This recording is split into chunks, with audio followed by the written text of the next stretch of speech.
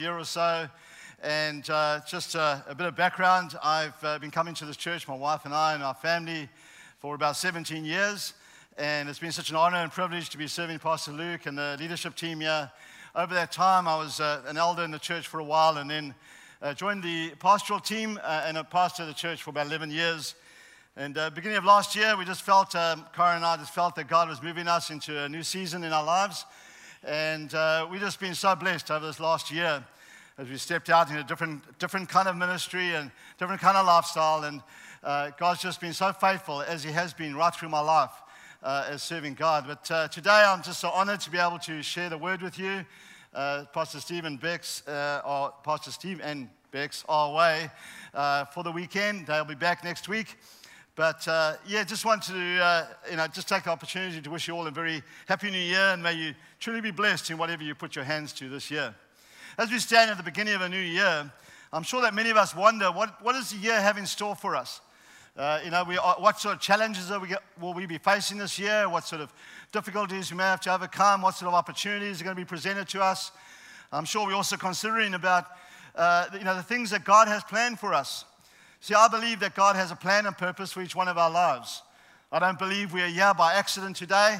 We're not here alive and in this place here today because, X number of years ago, our mom and dad had too much wine and got together, and 9 months later you turned up. It wasn't maybe something like that. Maybe that's how it happened. But the Bible says that before the foundation of the world, before God even created the world, way back, He looked through the eons of time and He saw you and I sitting here in New Zealand, I see Australia, Auckland, in Auckland, New Zealand, definitely not Australia. Australia's a swear word, yeah. So in New Zealand, in Auckland, New Zealand, for a plan and purpose. God has you here for a reason. You're not here by accident.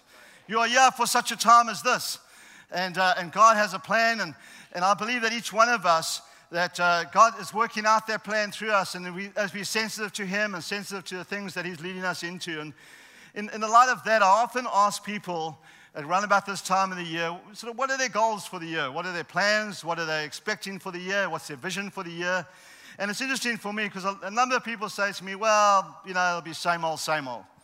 Whatever will be. Kind of the future's not ours to see. It's just, whatever happens, happens.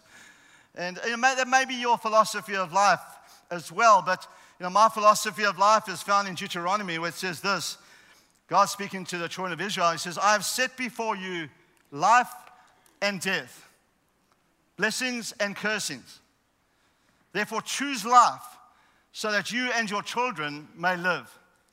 I've set before you life and death. I really believe that this year God has set before us the opportunity to experience life or death, to experience blessings or cursings, and what will determine what we experience will be determined by the choices we make.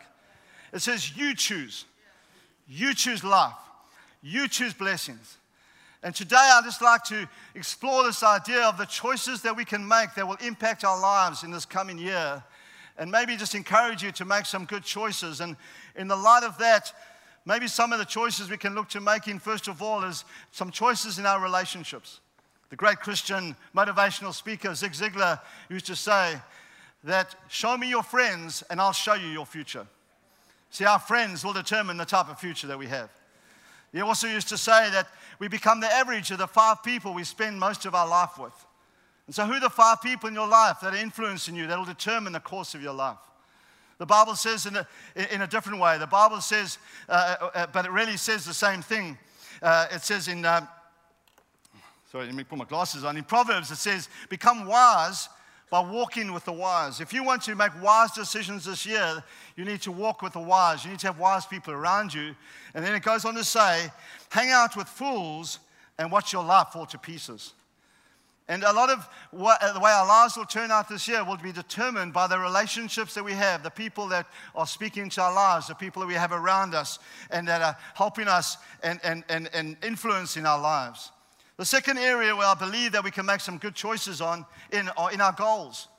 We can set really good goals. I'm a believer in setting goals for a year. The Bible says where there's no vision, the people perish. And which means people, another translation says they cast off restraint or they go in different directions.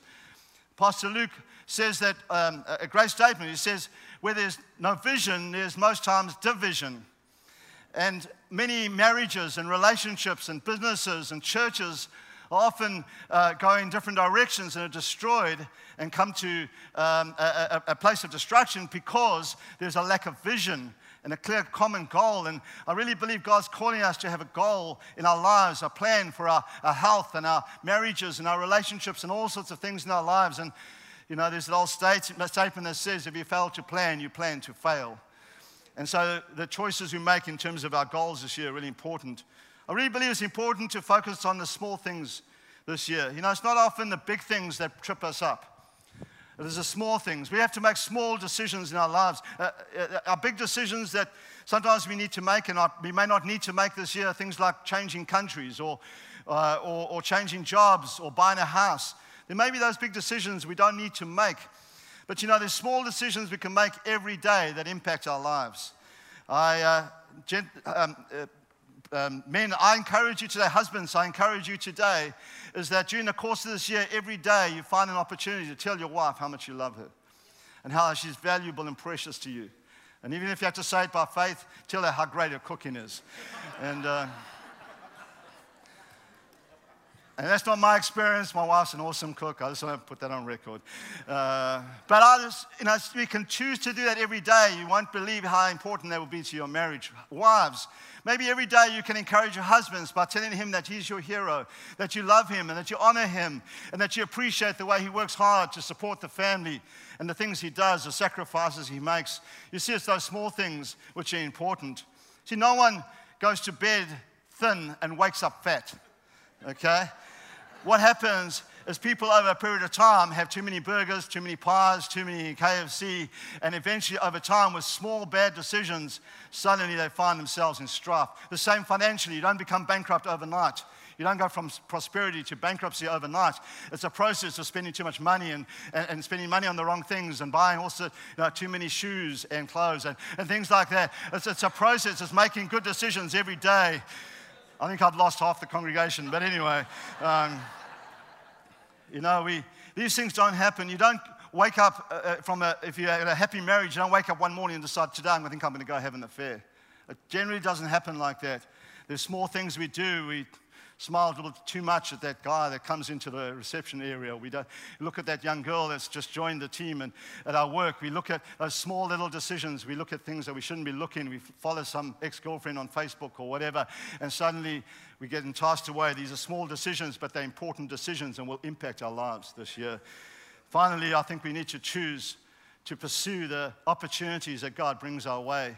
I believe God brings opportunities every day for us to witness Christ to somebody in our community and amongst us. I believe every day God gives us opportunity to bless someone, to serve, to love someone, to encourage someone, to speak good of someone.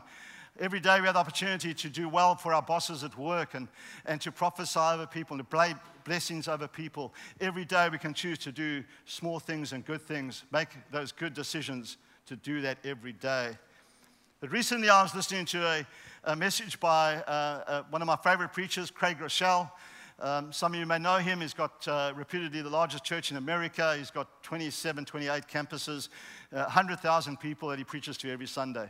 And Craig he preached a message which I love the title. In fact, it was a sermon series which was entitled, What Happens 1 Minute After You Die? And when I listened to this message, it really stirred my heart and it kind of provoked me. When I realized that there's some things in my life that I'm kind of getting okay and I'm working on them and making good decisions, but I need to open my mind and open my scope and open my thinking that we don't only have this time on earth, but in fact, we're all going to pass away one day.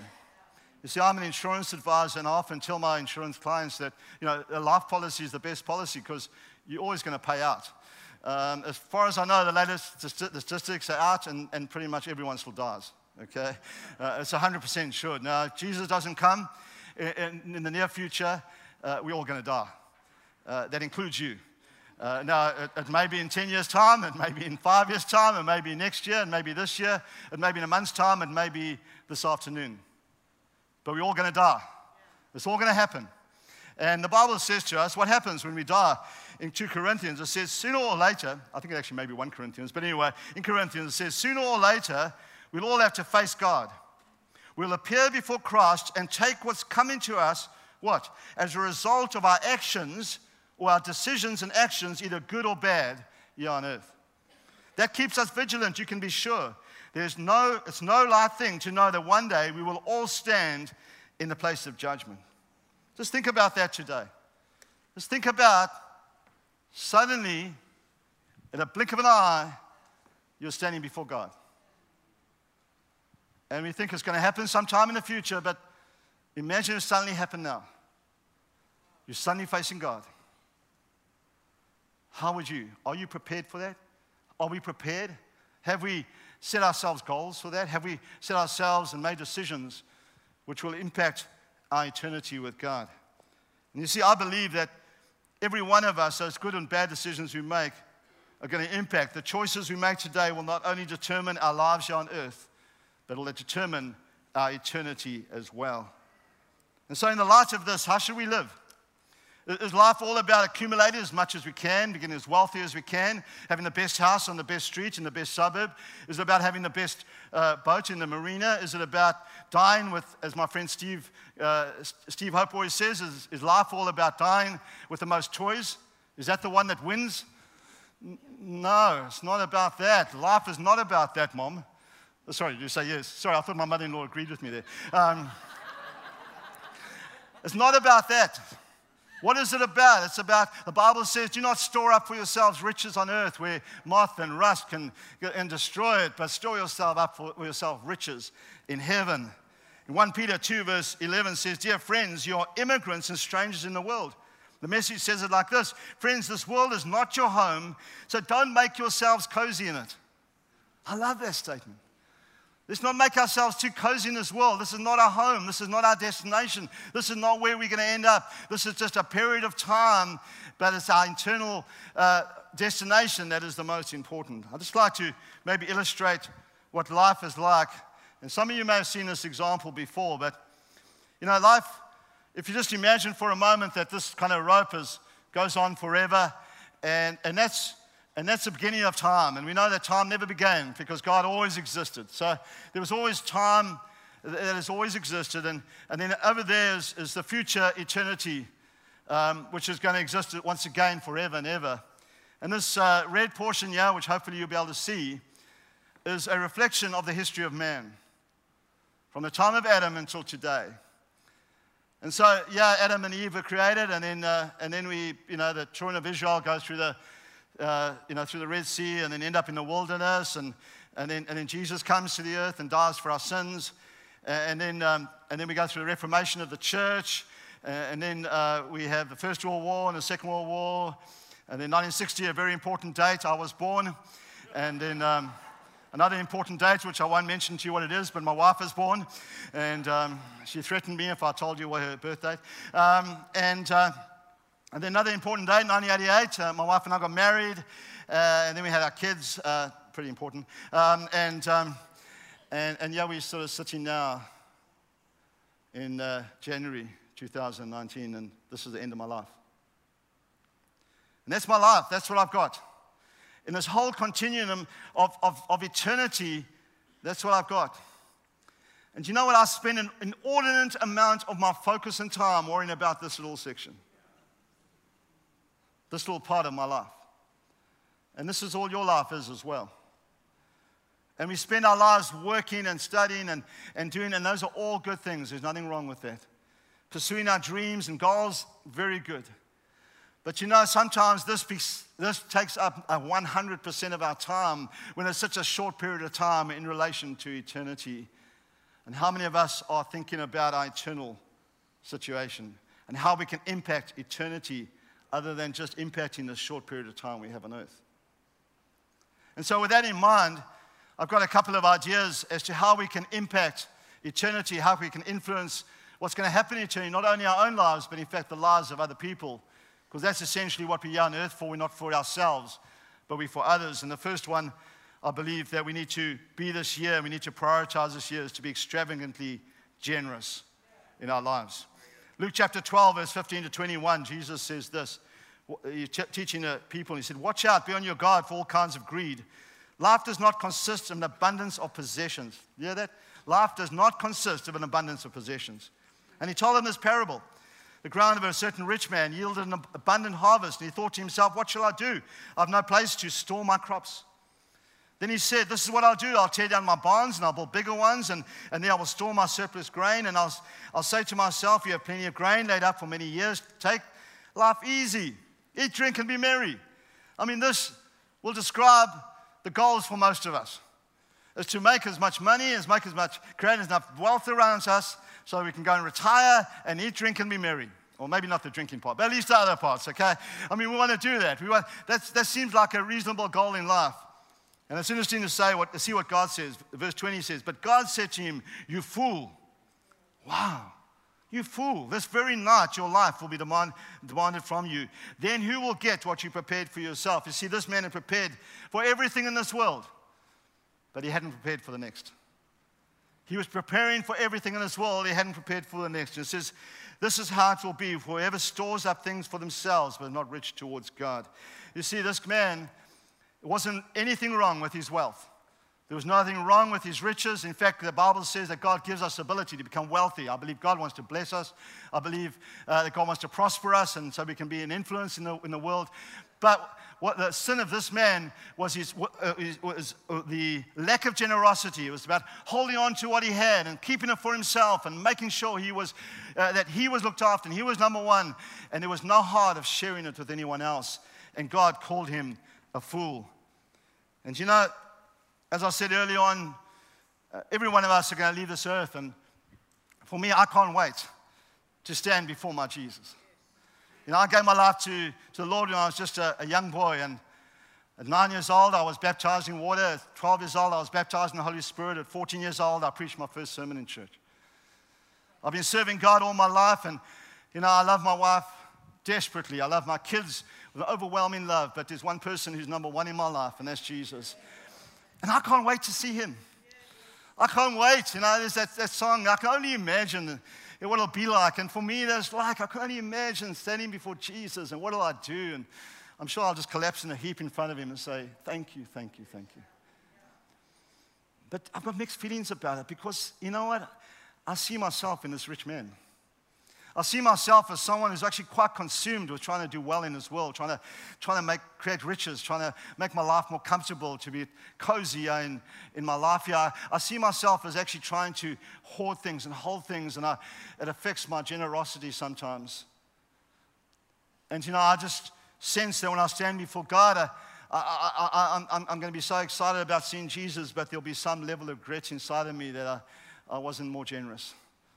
I wasn't willing to give more. And in John 3, John is talking and saying, as a follower of Christ, it says, if you have 2 shirts, give one to the poor. If you have food, share it with those who are hungry. And I don't think it's specifically about the number of shirts that you have. It's around the spirit and the attitude of generosity.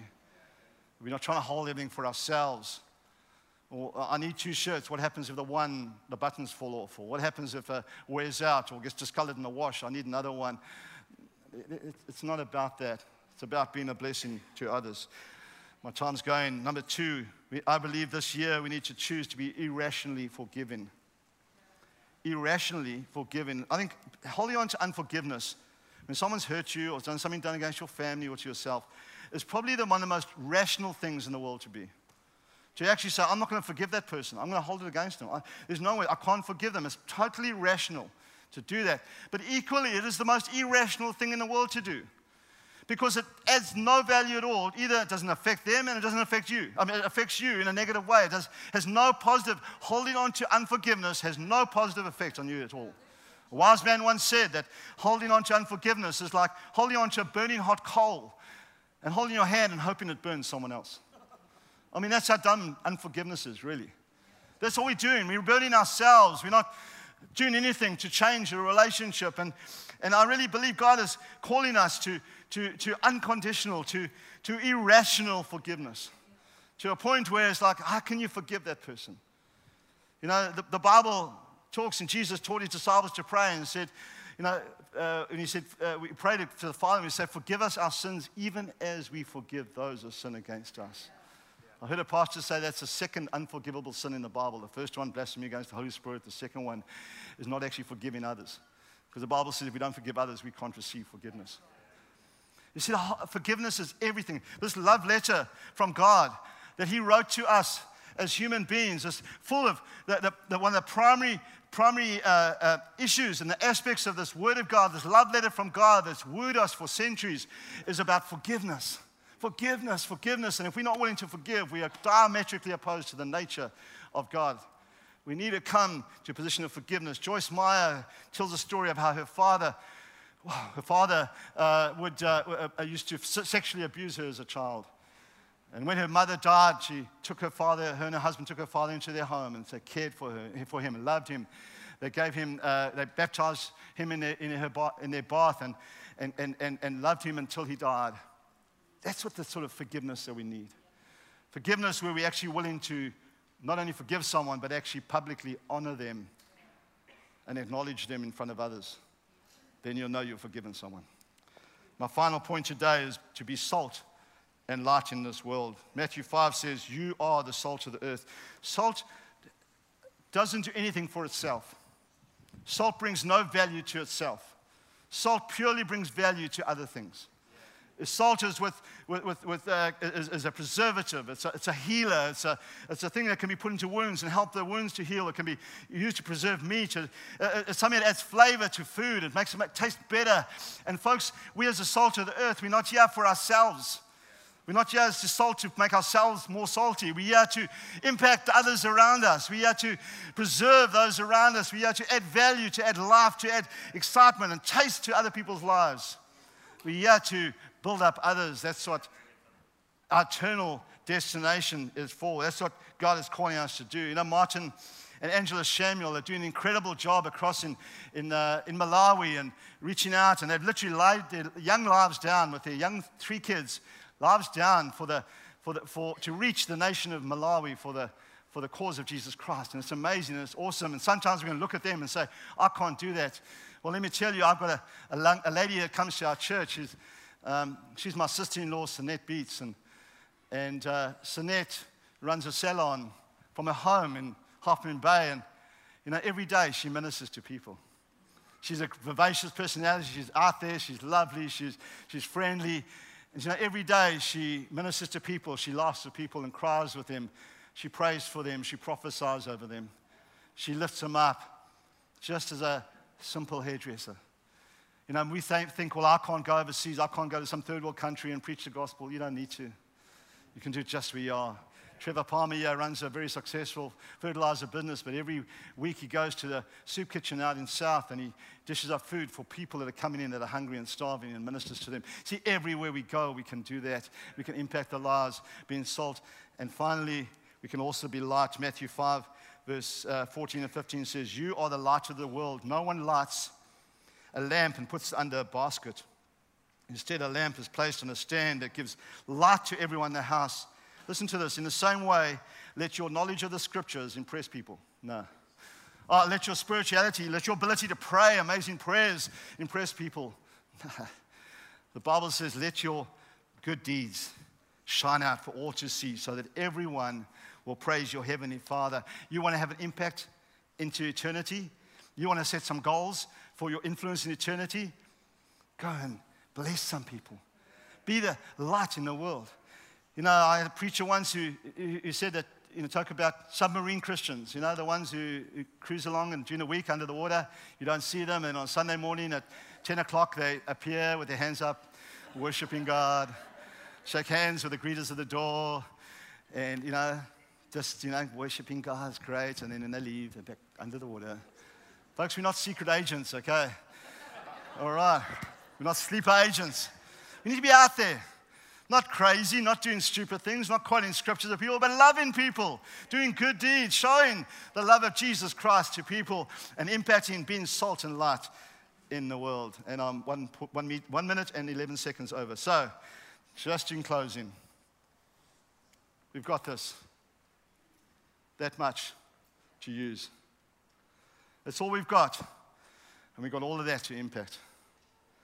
I encourage you to make some good decisions for this year. Make some good decisions. It's going to impact your year, your marriage, your life. Look after your health. Look after your family. Do think good things for your family and yourself this year. But how about this year we set some goals and we see how we can impact eternity? By being outrageously generous.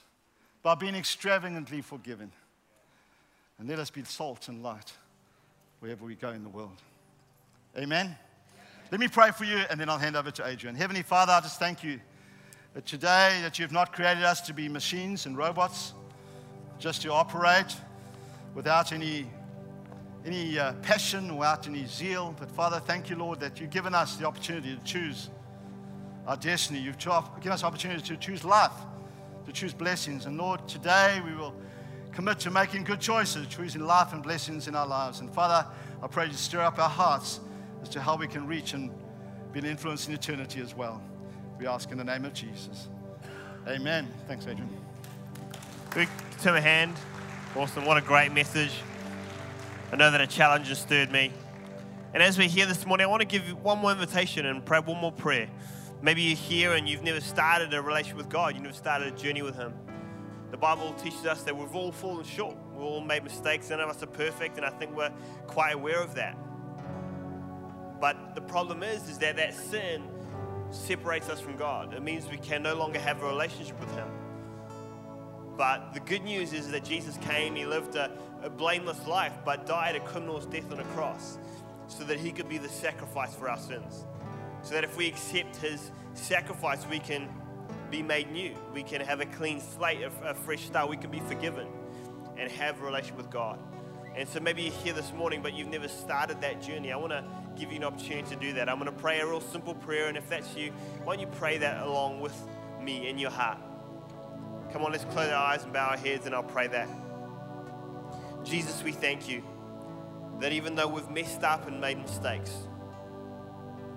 you died on a cross to be the sacrifice for our sins. We thank you that you rose again, conquering sin and death. This morning, I invite you to come into my life, to make me new, to be my Lord and Savior. Today, I choose to follow you.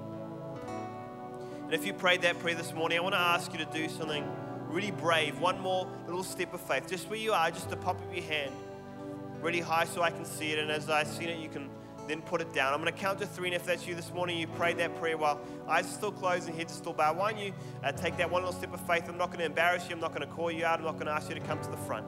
I just want to acknowledge you and pray a blessing on you. So if that's you, 1, 2, 3. Why don't you pop your hand right where you are? Say, yeah, Adrian, I prayed that prayer. I invited Jesus into my heart this morning. Is anybody else this morning saying, yeah, Adrian, I prayed that prayer? Just pop your hand right where you are.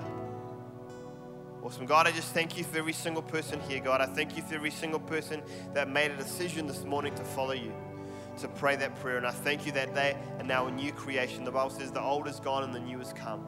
Let's pray your blessing on them, your hand over them, God, that you would lead them and guide them. God, would you reveal yourself to them, God, like never before.